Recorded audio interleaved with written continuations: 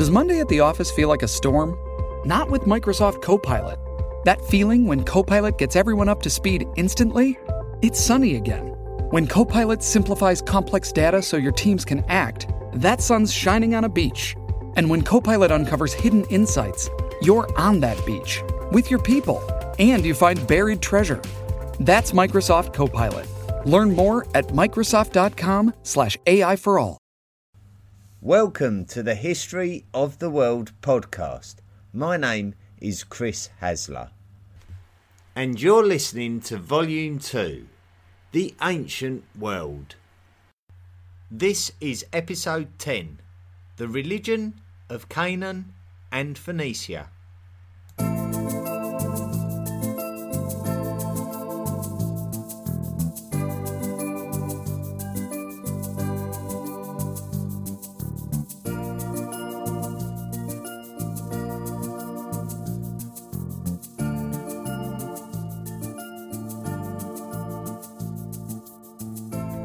Our first job this week, in one of the more difficult podcasts that I've had to write, is to explain El. El, spelt E-L, is a deity. Deities have been mentioned many times in relation to Near East worship. Over the course of these Volume 2 episodes, we can recognise that many ancient world cultures had a number of gods, and each of these gods would represent an aspect of the world. In each culture, there may be a god of crop fertility. There may be a goddess of pregnancy. There may be a god of craftsmanship. There may be goddesses of fruit or love. There may be gods of the moon and the sun. This was the typical polytheistic nature of Near East worship. Often in cities there would be a supreme deity. For example, in Babylon the supreme deity was Marduk. And we know of Marduk because any time that Babylon was conquered, the aggressors would take the statue of Marduk, which was a sacrilegious act designed to spiritually weaken the city, at least in the minds of the 2nd millennium BCE Near East population. In Ur, we find the supreme deity called Inanna, who was worshipped especially by Sargon of Akkad's daughter Enheduanna, after Sargon had conquered the city of Ur in the late 3rd millennium BCE. Ashur was the national god of the Assyrians and was the supreme deity of the first capital city of Assyria, namely Assur. These are just some of the supreme deities that we have stumbled across during our journey through the ancient Near East. But these cultures of Babylonia, Sumeria and Assyria would have many other minor deities too. So the style of religion was very much polytheistic, which means to worship multiple gods. El was the name that many cultures gave to their supreme deity. So the name very likely represented a different spiritual entity in each individual culture. But essentially it was the name of the supreme god.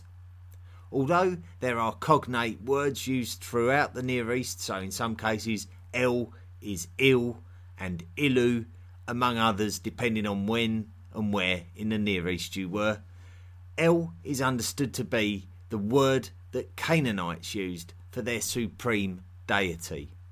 The list of other deities in any chosen religious worship of any particular Near East culture could be described as its pantheon of deities. And in Canaan, El was the leader of the pantheon of deities, and Asherah, the goddess of motherhood and fertility, was his queen consort. Now, Canaan differed from Mesopotamia. In Mesopotamia, there were the rivers of the Tigris and the Euphrates, and it was somewhat easy for the residents who lived on the banks of these rivers to manipulate the flow of the rivers by building irrigation canals and therefore aid in the fertility of the land to enhance the success of the agricultural yield, something vital for the survival of the large and advanced societies of Mesopotamia, especially when it came to having a surplus of harvest to be able to trade with. In Canaan, however, this was not so easy, and the Canaanites relied heavily on rainfall to be able to assist with the success of their own agriculture. Therefore, it should come as no big surprise to learn that the supreme Canaan deity, El, was the god of water. Baal. Once again, like the word El, Baal is also quite ambiguous when trying to give it a specific meaning. In many Semitic languages, Baal and its cognates across the languages is the word given to a man of significant standing, so it could be a lord or a master or even a husband. In the eyes of the Canaanites and in respect of their deities, Baal would have been known as the god of rain, or otherwise as the rider of the clouds. We can see from excavation of scripts from Ugarit that the local Levantine people of the 2nd millennium BCE regarded Baal as the god of the weather in general. If you recall, we spoke of Ugarit during episode 6, which was our late Bronze Age collapse episode.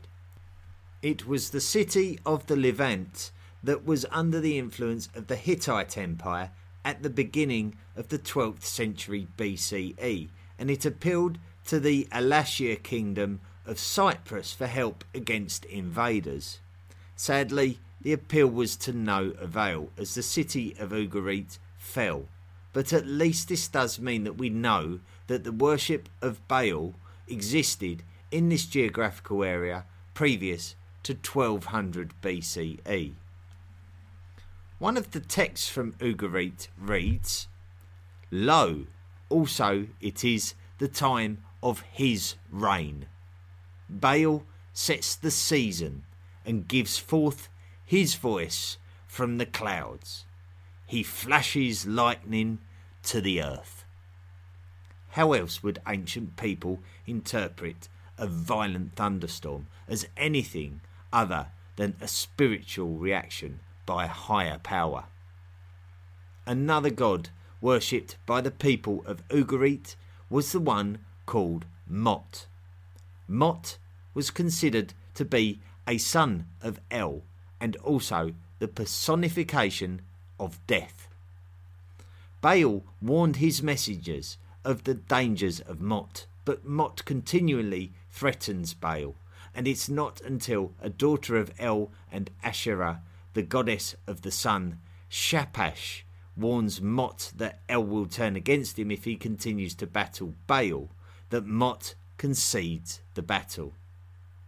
At one point during the story, Mot kills Baal and reigns supreme before Baal is brought back to life to battle Mot. Could this have been symbolic to the Canaanites of periods of drought, waiting for the weather deity Baal to come back to life and bring rain to fertilise the land again? We will come back to Baal later in the podcast. Melkart. When the culture that we primarily associate with the Phoenicians emerged, and by that I mean the seafaring traders, then the city of Tyre emerged as the powerhouse of Phoenician lands. Now, for the sake of simplifying things, I'm going to make an assumption that the Phoenicians and the Canaanites are the same peoples, and that the Phoenicians actually referred to themselves as Canaanites, and that it was the Greeks who referred to these people as the Phoenicians. In biblical writings, we see them referred to as the Canaanites, and in Latin and Greek scripts, we see them referred to as the Phoenicians. Tyre had its own supreme deity, just like many other cities, as we have already clarified. Tyre's deity was called Melkart, and as the lead Phoenician city when it came to their Mediterranean expansion, Melkart would become an extremely important Punic deity in general, and there were temples built for him throughout Punic lands. When we say Punic, we refer to Phoenicians and subsequently the Carthaginians, all of whom share the same bloodlines, as we discovered in the last podcast. In the last podcast, we mentioned the very important Carthaginian trade colony based at the modern-day Spanish city of Cadiz, and it was here that the Carthaginians would construct a temple dedicated to Melkart. This temple would be one of the last places that Hannibal would visit before his famous crossing of the Alps to confront the Romans. Hannibal, being a Carthaginian, would be a faithful worshipper of Melkart, and as such would make the pilgrimage to Cadiz before embarking on one of the most highly regarded military journeys of history. Hannibal's achievements are going to be saved for a future podcast, but the purpose of this passage is to discuss the deity of Melkart and the high esteem in which the Punic peoples held him in. The 5th century Greek historian Herodotus travelled to Tyre during his own lifetime to look for clues about the deity of Tyre, but throughout his writings he referred to the deity as Heracles. Now, Heracles is actually a character of Greek mythology who is a son of Zeus and a god or a hero of athleticism. Herodotus clearly links the deity of Tyre to the Greek mythological legend Heracles, so we could assume that Melkart and Heracles are thought of as being the same person, just that each culture had a name in their own language for him. Subsequently, the Romans adopted Heracles into their own stories of mythology, and as such they renamed him Hercules. Now this is where it gets interesting, because in the last episode we spoke of the Pillars of Hercules, which is the name given to the promontories which are either side of the Strait of Gibraltar. And what we mean by promontories are peaks of land that act as an iconic gateway between the familiarity of the Mediterranean Sea and the dangerous Atlantic Ocean, a gateway which it is suggested that only the Phoenicians dared to breach in order to reach the metal-rich societies of the British Isles and West Africa. According to legend, the Pillars of Hercules are so named as the westernmost extent of the travels of Hercules during his 12 labours, a Greek mythological story. Could it therefore be pure coincidence that the place where the Phoenicians dared to cross is possibly named after their own deity Melkart, because of this link, even if it is somewhat tenuous? Tenuous links can sometimes be all that we as historians have to go on, especially when it comes to the origins of religion and spirituality. The classical cultures of Rome, Carthage and Greece seem to all have very similar polytheistic worship practices, where many different gods exist for many different things, and this can be traced back to the cultures of the ancient Near East, who, although had a supreme city deity, are still recorded as worshipping multiple gods. And this creation of gods for many different aspects of nature could even connect us to the shamanistic animism of prehistory that could be the purpose of the portable and parietal art of the Upper Paleolithic, something we explored way back in Volume 1. Temples and sacrifice. The people of Cadiz are very proud of their city and its heritage, especially its Punic links. Cadiz was founded by the Phoenicians and used as a base by the Carthaginians while preparing for the Punic Wars against the Romans. We mentioned that Hannibal went on pilgrimage to Cadiz before setting off across the Alps to meet the Romans. Strabo was a Greek historian that lived from the 1st century BCE to the 1st century CE, and he mentions the temple of Tyrian Heracles, which we may otherwise call Melkart, in the city of Cardis. Strabo writes that there were 2 bronze pillars within the temple, and that these pillars were regarded by some to be the true pillars of Hercules. It is also mentioned that Hannibal made sacrifices at this temple. Now, this could refer to animal sacrifice, something which we believe has been part of human society for a very long time. Certainly we studied the cave paintings of the Upper Paleolithic, and one conclusion that we speculated on was that there must have been some form of ritual in regards to nomadic hunting.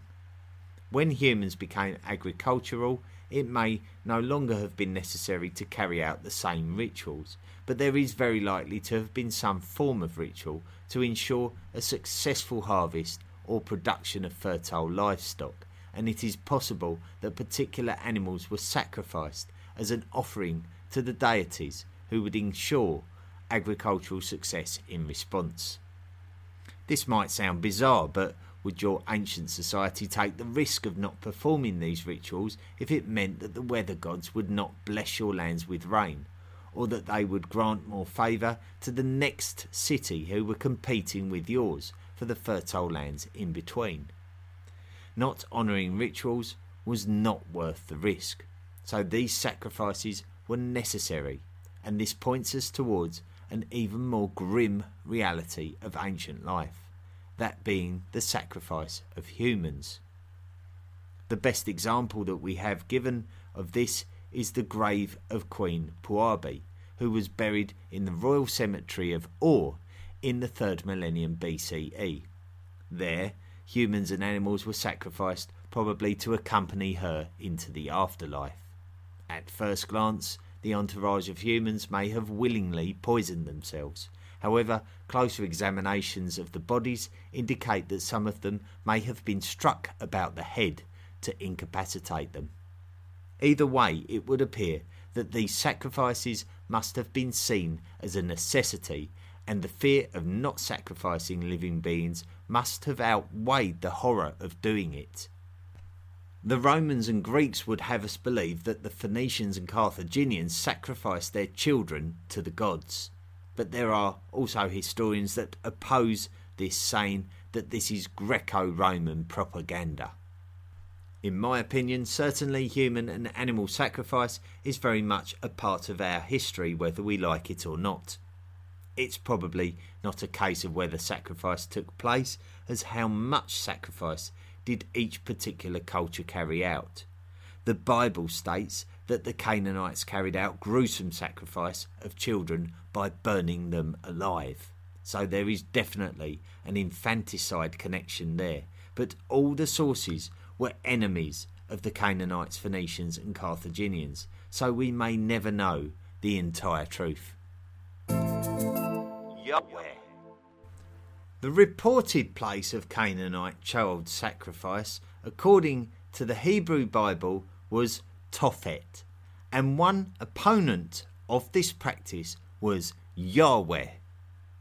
Yahweh is a name given to the god of Iron Age Israel and Judah, certainly around the time of the siege of Lachish, which was the subject of our podcast's episode 8.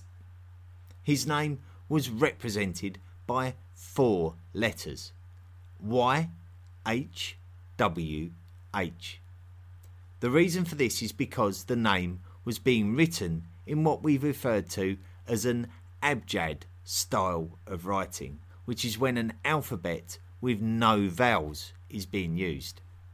Arabic, Hebrew and Syriac alphabets are a good modern example of abjads. The most famous archaic abjad is the Phoenician alphabet, which is something we mentioned in episode 9. The name Yahweh was first written in Phoenician script by using 4 letters, which have been translated into the Latin script as YHWH, and the vowel sounds that need to be inserted to make the name vocal have been a matter for much debate. Most people will say the name as Yahweh, but if we break down the name into its four-letter form, which is actually directly called the Tetragrammaton, we can turn YHWH into the phonetic sounds Y, H, W, H. And by shifting the sounds, which is a common thing in language evolution, we can suppose that the Y sound transformed into a J sound and the W sound transformed into a V sound. So Y, H, W, H transformed into J, H, V, H. And this is the origin of the name Jehovah, which we find most commonly used for the Christian movement called Jehovah's Witnesses, who are literally God's public witnesses to the missionary work within their communities that they are well known for. After the Babylonian destruction of Jerusalem in the 6th century BCE, Jewish people accepted Yahweh as their universal God, which claims the God of Israel to be supreme and refers to him as the Lord, due to his name Yahweh being deemed to be too divine to be uttered. However, the name Israel itself contains the word El, which in this sense means God, as we mentioned right at the very beginning of the podcast. Biblical texts explain this by stating that El and his queen consort Asherah had many sons, one being Baal, who we spoke of earlier, and another being Yahweh, who was given the nation of Israel by his father El. According to biblical texts, it was the king of Judah called Josiah who proclaimed that Yahweh should be worshipped exclusively by the Jews. Hebrews. So there is a serious danger of us getting lost in detail and trying to describe things which are ambiguous and contentious if we are trying to literally translate and understand every script. Many Phoenician scripts have been lost due to the fact that they like to use parchment, which doesn't stand the test of time like clay tablets, but we do believe that some of the works of Hebrew texts, such as those written in the Hebrew Bible, derive from Phoenician writings. In essence, we can talk about peoples and we can talk about the evolution of God as a concept. So let's firstly tackle the peoples. We can say that the most likely conclusions of all that we have studied is to say that the Canaanite people lived in the Levant for as long as we care to believe, so potentially from the dawn of ancient times 5,000 years ago. There appears to be no evidence of supplanting cultures, just subjugation. So we can say that from the Canaanites we get the Phoenicians and the Carthaginians.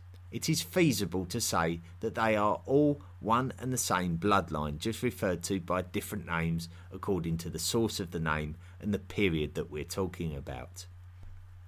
These Levantine peoples are probably comparatively closely related to the original people of the first kingdoms of Israel and Judah, and as such as the first peoples who we may refer to as Hebrew, and ultimately what the Greco-Romans would attribute as synonymous to the Jewish people in general. In today's world, we refer to the Semitic-speaking Israelites as Hebrew. All Israelites are biblically believed to be descendants of Abraham, who is the patriarch of Judaism as well as Christianity and Islam, and who may have been born in the Mesopotamian city of Ur. The tribe of Benjamin was one of the 12 tribes of Israel mentioned in the Hebrew Bible. One of the members of this tribe was called Saul, and it was he who would become the first king of the united monarchy of Israel. It is suggested that all of this happened in the 11th century BCE.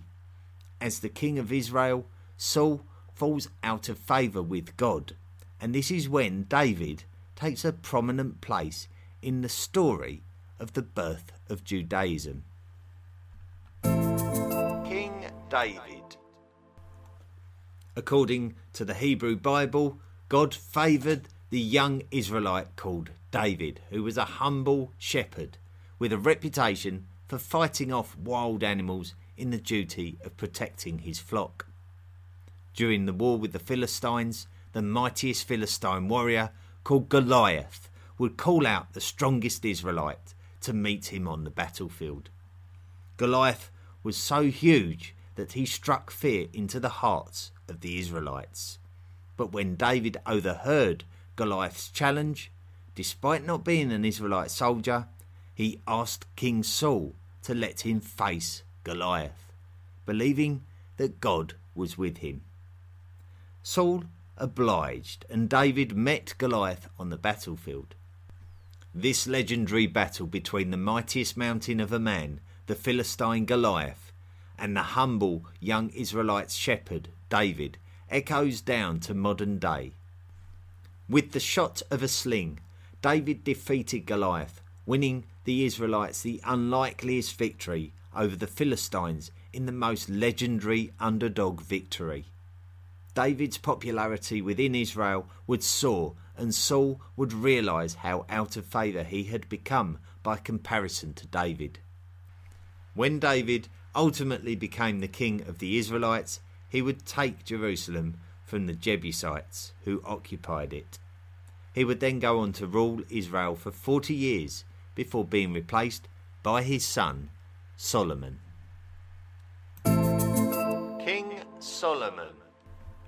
King Solomon would be the last king of the united monarchy of Israel, as the country would be split into two after Solomon's death.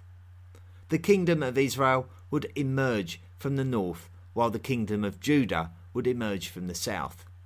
Jerusalem would become the capital city of the kingdom of Judah, and a temple dedicated to Solomon was completed in 953 BCE at Mount Zion, in the capital city itself. The temple's deity was Yahweh, and such was its beauty that many would travel great distances to see it. The Ark of the Covenant, containing stone tablets of the Ten Commandments, would find a permanent home here. Those Hebrew men of the lands of Israel were encouraged to make regular pilgrimages to the temple to affirm their worship of Yahweh, the true God. Any worship taking place at other temples and shrines would be considered to be idolatry. Idolatry is the worship of idols or false gods. In another sense, it is the worship of anyone other than Yahweh, the Almighty God of the lands of Israel. It is this version of monotheism that led to the birth of the great monotheistic faiths of the modern world, namely Judaism, Christianity and Islam, otherwise known as the Abrahamic religions. After Solomon's death, the kingdom of Israel would split. Judaism. The kings of Israel and Judah after Solomon were, as one might expect, differing in their degrees of piety in regards to the worship of the deity of Solomon's temple at Jerusalem, namely Yahweh.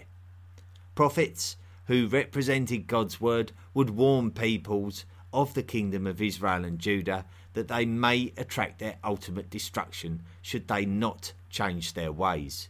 As such, and as we learned earlier in the podcast series, the Assyrians would come to the Levantine lands and they would take Israel and destroy Judah. We concentrated quite closely on this during episode 8 on the siege of Lachish, which took place in 701 BCE. What we do know is that Jerusalem was spared, as the king Hezekiah may have come to terms with the Assyrians and spared the capital city as a consequence. After the fall of the Assyrian Empire, the Babylonians would become the dominant power of the Near East. Biblical texts state that prophets continued to warn the people of Judah to remain faithful to their covenant with God, but this was in vain to some degree, as is stated to be the reason for the destruction of Jerusalem by the Babylonians. The Babylonians were so enraged with the rebelliousness of the Judeans that they destroyed Solomon's temple and deported all of the elite class of Judeans. It would not be until the Babylonians were defeated by the Achaemenid Persians that the Judeans were permitted to return to Judah, and a second temple was constructed on Temple Mount in Jerusalem to replace Solomon's temple, which we mentioned had been destroyed. A date of 516 BCE is offered as the beginning of worship at this new temple. During their exile, the Jewish people decided that the existence of any god other than Yahweh should be denied, taking things one step further than the movement against idolatry, and cementing monotheism as a recognised attribute of the Jewish people. So, what happened to El and Baal? El was really no longer spoken of in the monotheistic world, and there was no room for talk of Baal, and any talk of Baal was viewed as a thing of shame. However, some do interpret that Baal and Yahweh are in fact one and the same thing. So there is no real concluding evidence of how these names really came and went and how they related to each other. And it's very likely that different interpretations of information existed between different tribes. So it's pretty much impossible to find a definitive story.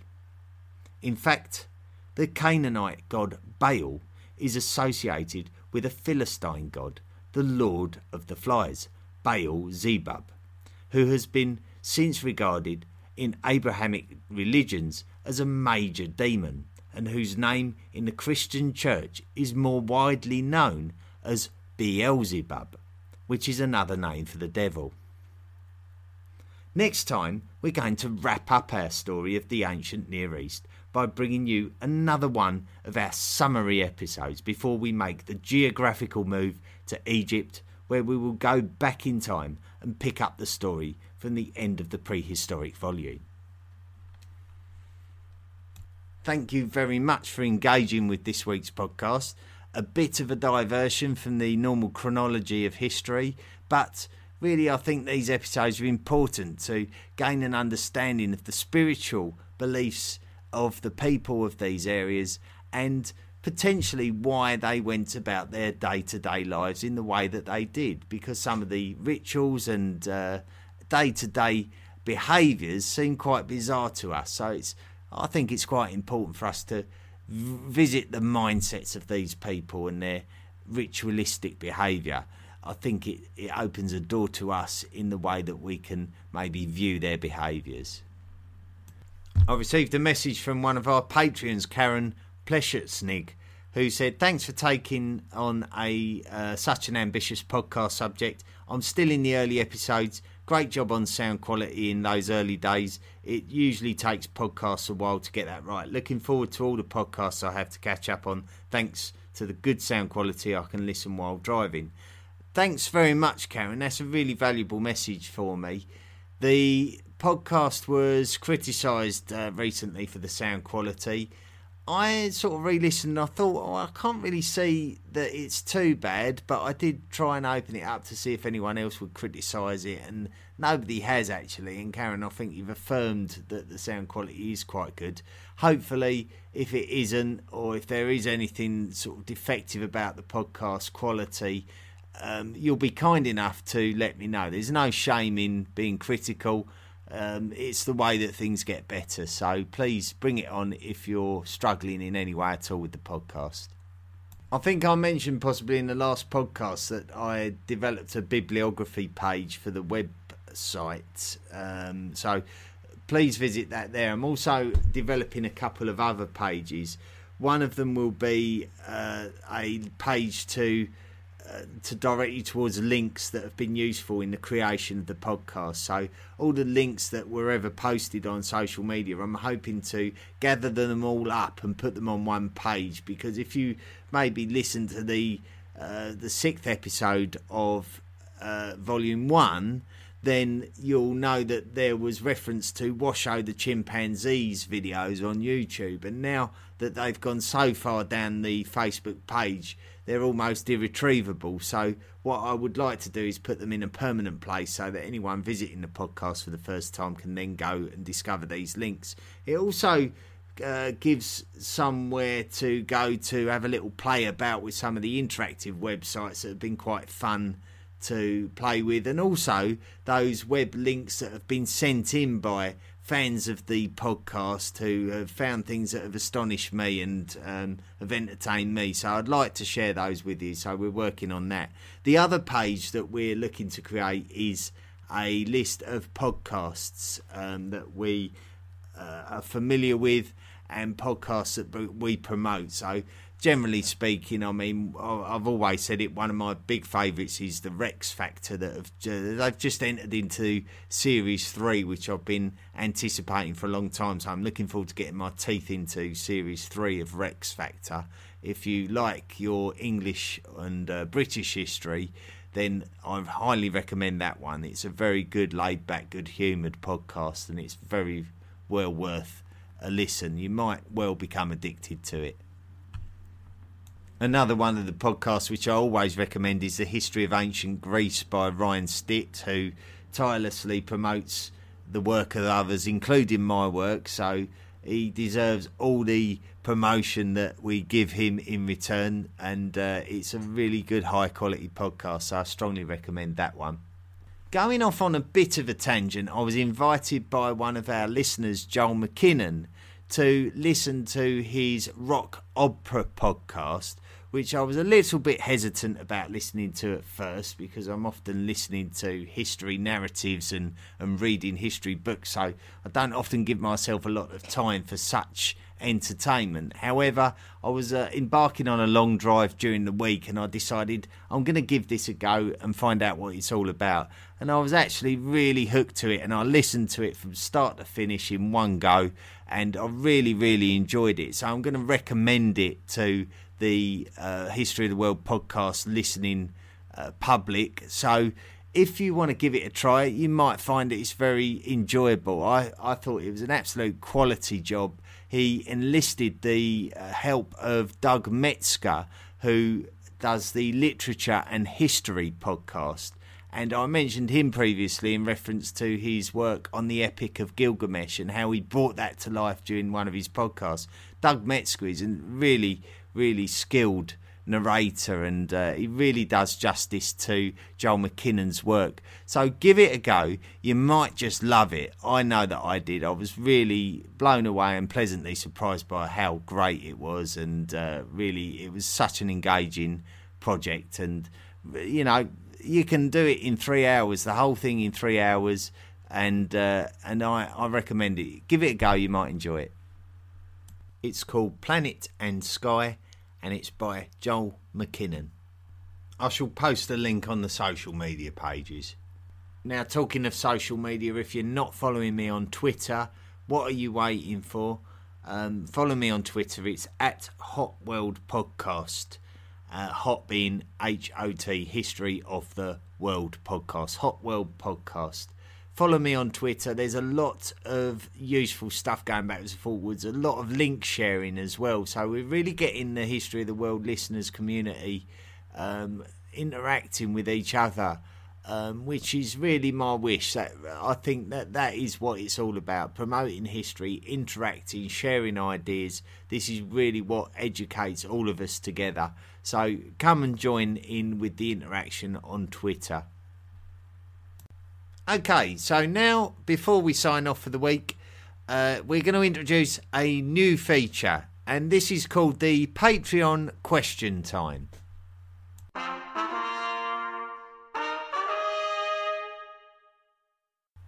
So what we do at this point, we invite our Patreons, the ones that contribute more than $10 to the show, and you can do that by visiting the Patreon website, so you can find links on social media website and through the historyoftheworldpodcast.com website. You can contribute towards the show's running costs. Obviously, we've got the website, we've got the podcast hosting platform, and not to mention all the books and materials that we have to buy to keep the show going. So if you go to the Patreon page and donate to us, and if you accrue more than $10 in donations, you get to ask a question, and this is exactly what Matti Jokimo has done. He's written in and say, I'd like to know, how do the empire's borders come to be defined? Like the Roman Empire, they didn't have maps per se, did they, like we have? How did they know where their borders were? Was it just because all the hostile were put to the sword and there was no more rebellions, that region became part of the empire? Or did they even consider it like that? Is the whole maps, borders of empire much more of a modern thing? Did scholars ponder where the borders were and decided or guess where the limits were? One ended and the other empire started. So there, how did our definition of empire borders happen? It's an excellent question. There's no straightforward answer to this, but it's such a good question, and something that I've thought about in the past when reading about history, the nature of borders, and how it differs from one society to another and from one time to another. I'm going to attempt to answer the question. I'm going to try and pinpoint 6 examples of borders that I can see throughout history, and see if it sort of educates us a bit more about the nature of empire and kingdom and country borders. So the first example I'm going to talk about is when we go back to ancient times, and something we've touched upon.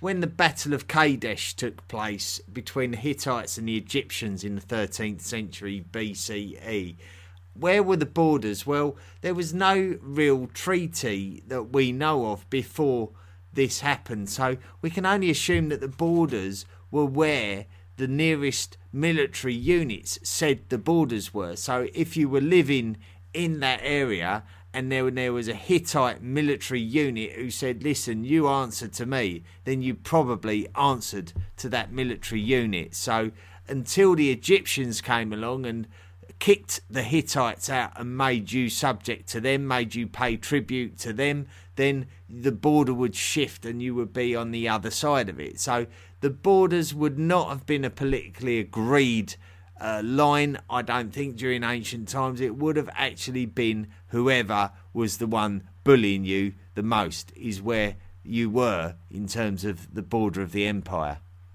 If we fast forward to the Roman Empire, certainly where I live in Great Britain, we can see evidence of a border there where the Romans built a wall which signified the border of the extent of their empire, basically. So the Romans decided to build a border, and that was where the border was. Who's going to argue with a stone wall that's fortified? Thanks very much. That is the border. So that was how the Romans dealt with it. They actually built the border.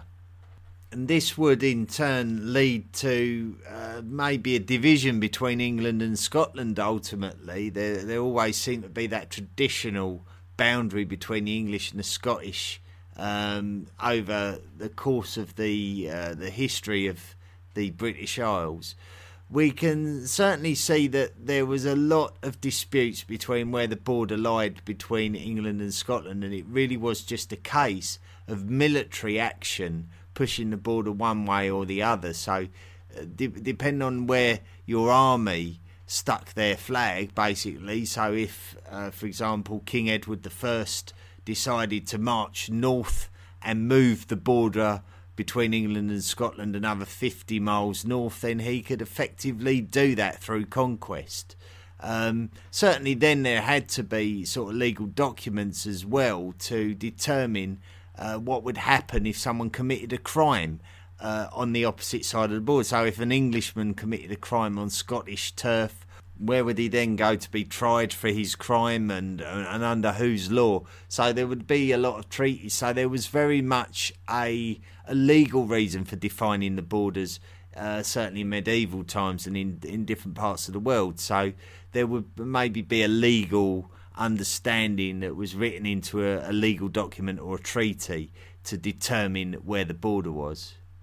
certainly then if we go forward into the modern world and probably the period of colonialisation, when maybe the European powers subjugated most of Africa to themselves, so they basically carved up the map of Africa. And if you look at the modern map of Africa, you will see a lot of straight line borders, and this is a very, very unnatural thing. This is where Europeans sat down with a map of Africa and a ruler and a pen and basically said, there we go, draw a line.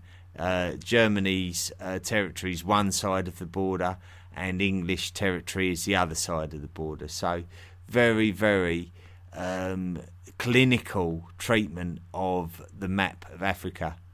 And as such, this would mean displacement of people, the ethnicities of people. So the modern countries of Africa today do not reflect the ethnicities of Africa that were historical then. So like we basically, as Europeans, we created the countries of Africa, and they're not really accurate according to the ethnicities and to the kingdoms and the local tribes, kingdoms and ethnicities of Africa are not recognised by these country borders. Similar thing happened when India and Pakistan were divided in the 20th century by the British Empire as it was then. Before they went fully independent as nations, there was really a lot of displaced people by this border, and it was if you're going to draw a border and you're going to divide cultures by means of one line through the middle of a country, then you are going to get an awful lot of displaced people, and there's some very, very raw feelings attached to that period of history, to that episode in the division of the old Indian Raj. In the modern world, we see that certainly with the Crimean Peninsula, where where is the border? In terms of how many countries of the world look at the Crimean Peninsula, it belongs to the Ukraine. However, following the unrest of 2014, the Russians would tell you that the Crimea belongs to them. So where is the actual border? And it's really, the lesson we learn is the border is really where you decide it is. So unless two countries can agree on where a border is, if they can put it on paper, then fine. If you can actually put a line in the sand or actually build a border, then that's quite categorical. But then also, if two parties can't agree where the border is, then the border really only exists in the imagination of both of those countries. So borders are really not real things. They're only real if humans can agree where they belong. And that's really what the nature of borders is. And in most cases, in a peace-chasing world, countries do agree on where the borders exist, and in most cases they're not disputed, but in some cases they very much still are. I mean, you only have to look at maybe the border between Ethiopia and Somalia to see that it's incomplete. So there you go. That really is what borders is. They're an imaginary line. At the end of the day, essentially, it's an imaginary line, and it's only any good if both parties, either side of that border, honour it. What a fantastic question, Matty Joachim. I hope I've managed to get near to the answer for you, and I'm sure there are historians and scholars out there that could give you a much more competent answer. But I did promise I would answer your question, and therefore I've done my best to do that. So hopefully that was at least interesting and a bit insightful.